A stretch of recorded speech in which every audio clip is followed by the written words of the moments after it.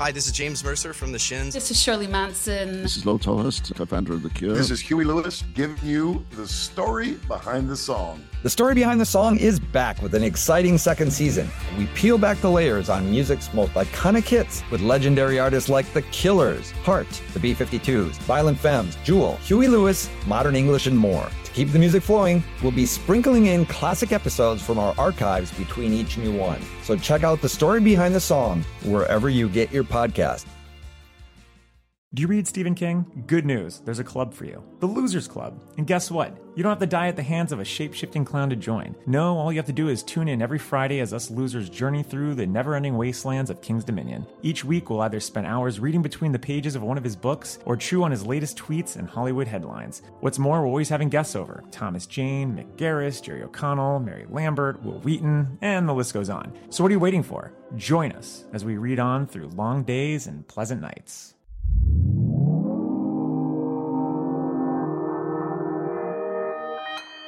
Consequence Podcast Network.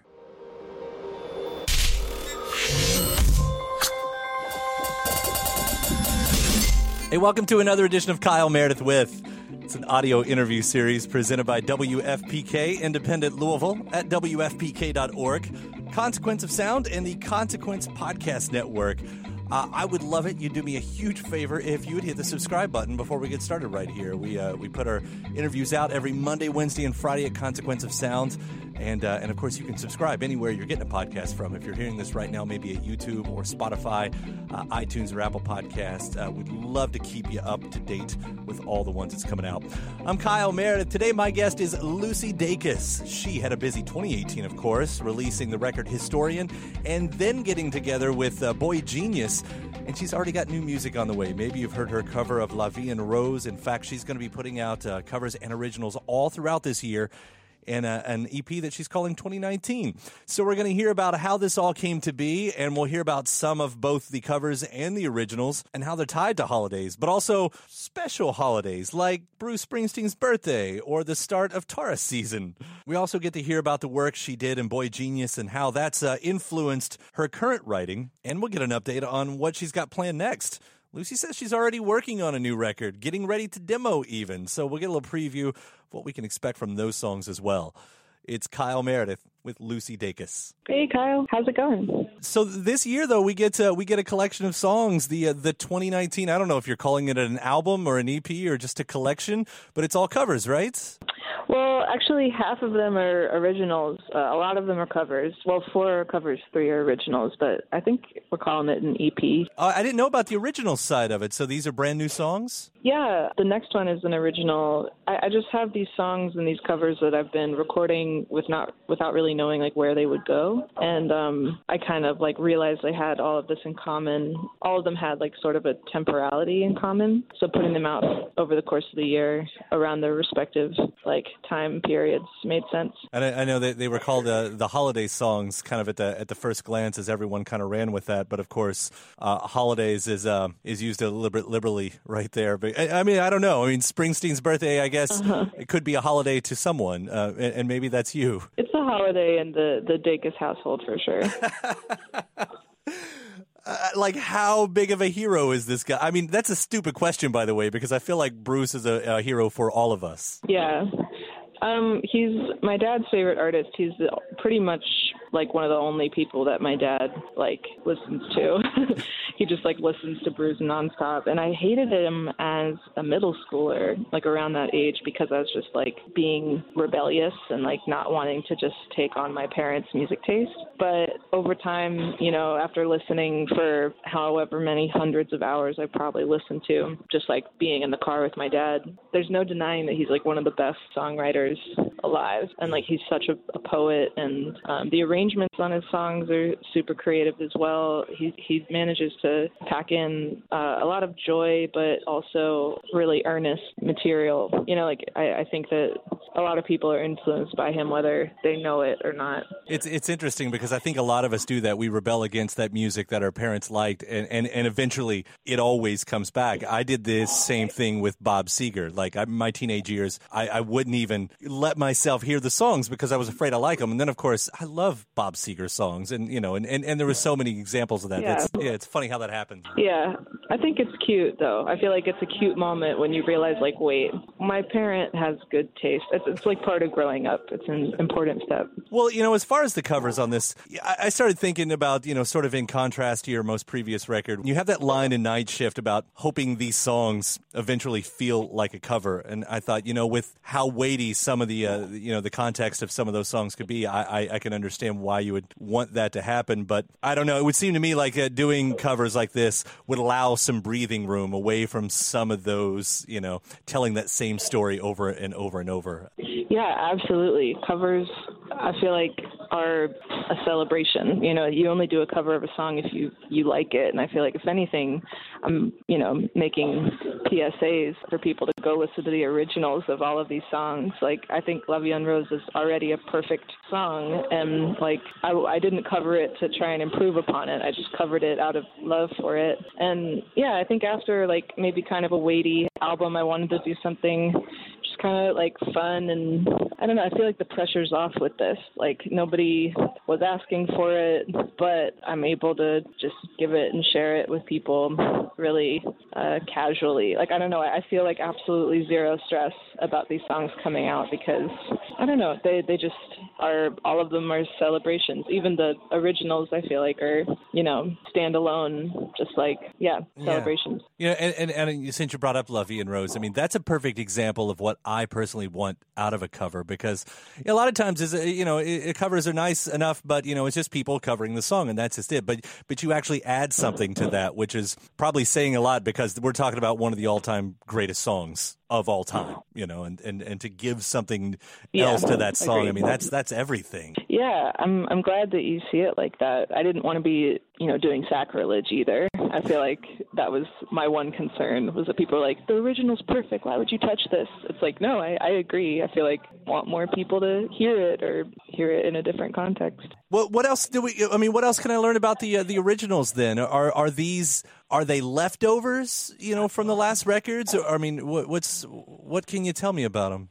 They're not really leftovers. Like, I don't write with an album in mind. I just write and then see, like, what themes are coming out. And so these are songs that didn't really fit on any albums, and I don't think they would in the future, because they are really self-contained and about the time that they're going to come out. Like, the next song is about Taurus season, and it's about me and my mom, who are both Tauruses, and Mother's Day is also in Taurus season, and so it's an original that's about that. It doesn't feel right to, like, crowd it with other material. Like, it's about that time, it should come out in that time, and just, like, rest there.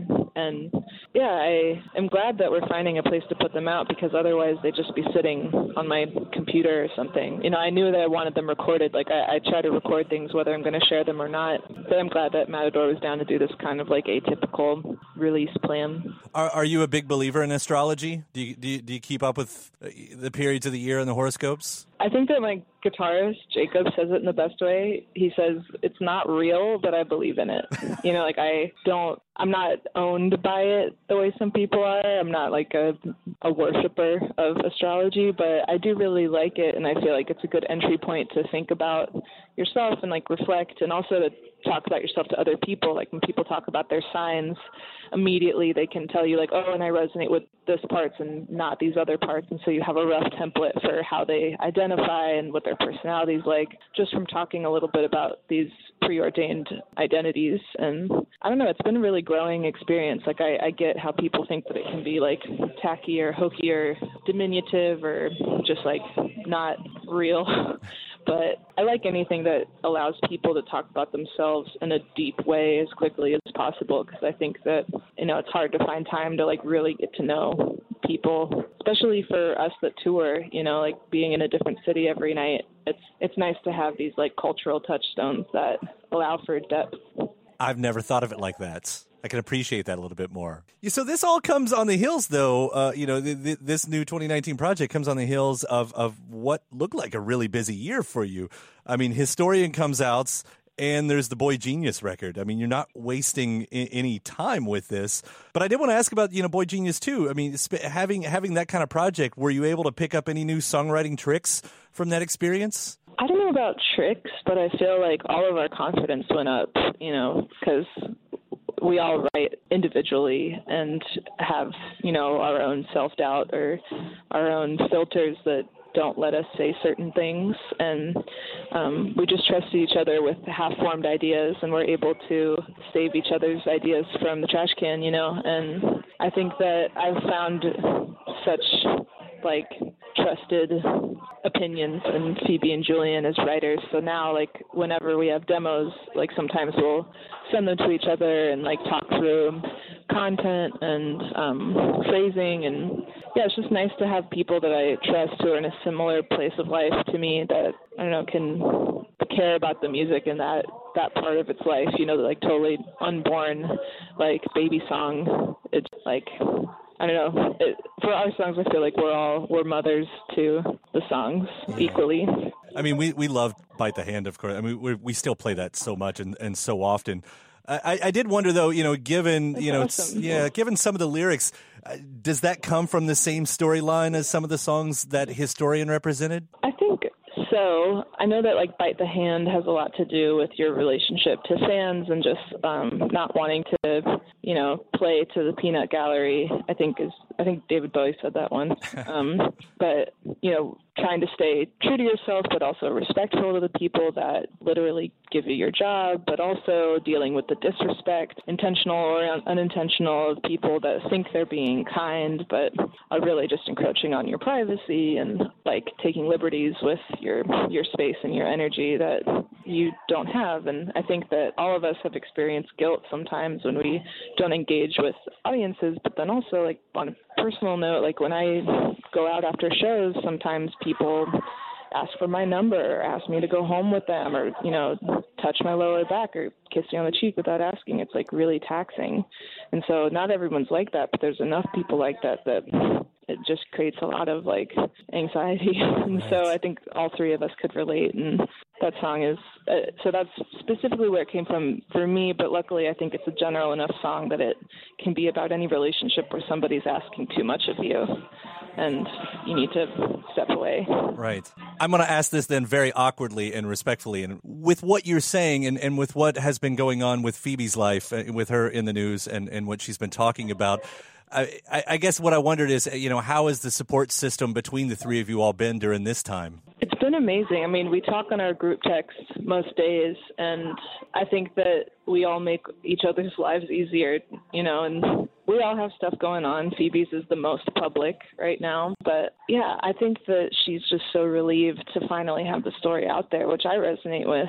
People know now. I think it was more stressful for her to just contain that knowledge and wonder if people are being hurt continually. But now there's things in place that are going to, stop Ryan from hurting more people, hopefully. And I'm just glad that she's so brave. And I think it's really going to save a lot of people. And it's already been inspiring to me to speak up against things like that. And I hope that that's the effect that it has in the long term. But even, bringing it up, like you said, in a song like Bite the Hand, I mean, that has so much power and does so much good, for everything, for everyone. Thank you. Yeah. So with this project here, I see there's more touring throughout the year. Any other tricks up your sleeve that you're going to be coming down the line? I mean, I hear you're already thinking about that next record even? I don't know if there's any tricks per se. I mean, I'm definitely working on the next record because I'm always writing. And we actually started demoing yesterday, which was super exciting, just at my house, putting down some guitar and vocals to start thinking about arrangements. But, yeah, I don't know what the timeline is of that yet. It's in such a nascent state, but it's really exciting to me. The songs are really freaking me out. They're much different thematically, at least in my head. They seem really different to me. I feel like I'm in a different state of mind than I was with Historian, and I don't know, making me kind of nervous and excited. And yeah, it'll probably be a while before it comes out, but it'll come out. Can I ask about what the type of things you're writing about this time around that's possibly freaking you out? Yeah, it's so far away, so who knows what it'll become, but largely it has to do with girlhood and just early friendships and family and all the weirdness that goes on, while you're learning what the world is and what you have to unlearn, over time. And yeah, I might stop there. Yeah, no, that's all right. I understand. While we're talking about that, though, I just read you were talking about your tuning, that you play in an open tuning, because I didn't know anything about that, and it sounded like a really interesting way to write. Yeah, so I really wanted to be able to play the songs I was writing, because I've always written lyrics and melody together, but I couldn't play an instrument, and so I basically twisted the knobs on the guitar until it sounded good without any finger placement. So the tuning's D, A, D, F sharp, A, D, so it's like open D. And I used to just bar at any fret and it would be a chord, essentially, since it's an open tuning. And that allowed me to play shows before I was a guitarist. You know, it allowed me to like share the songs, which I think is way more important to me than whatever music has to offer on its own. You know, the message is more vital. And, you know, since then I've like settled into the tuning and I do slightly more complicated things. But yeah, I've recommended it to people who really just want to start putting an instrument to their thoughts. And it's like a really accessible way to start playing guitar. Yeah, well, I love what you do, and we're big fans around here. Thank you for taking the time to talk to me today, and I look forward to hearing all the songs that come out this year. Yeah, thank you for taking the time as well. It's been a good chat. Yeah, all right, Lucy. Take care, and we'll see you around. You too. All right, bye. My thanks to Lucy Dacus for the call right there. The EP that she'll be dropping tracks from all throughout the year is called 2019. Hey, if you haven't already, please do remember to hit the subscribe button wherever you're listening from, wherever you get your favorite podcast from. Of course, you can subscribe to us on iTunes and Apple Podcast, Spotify, or YouTube. After that, head over to WFPK.org. That's where I do a show every Monday through Thursday from noon to 3 Eastern. We can also find some bonus episodes of this series over there. ConsequenceOfSound.net has all your music and film news needs. You can find me at Twitter at Kyle Meredith and Facebook /Kyle Meredith. Does it for another edition. I'm Kyle Meredith. I'll see you next time.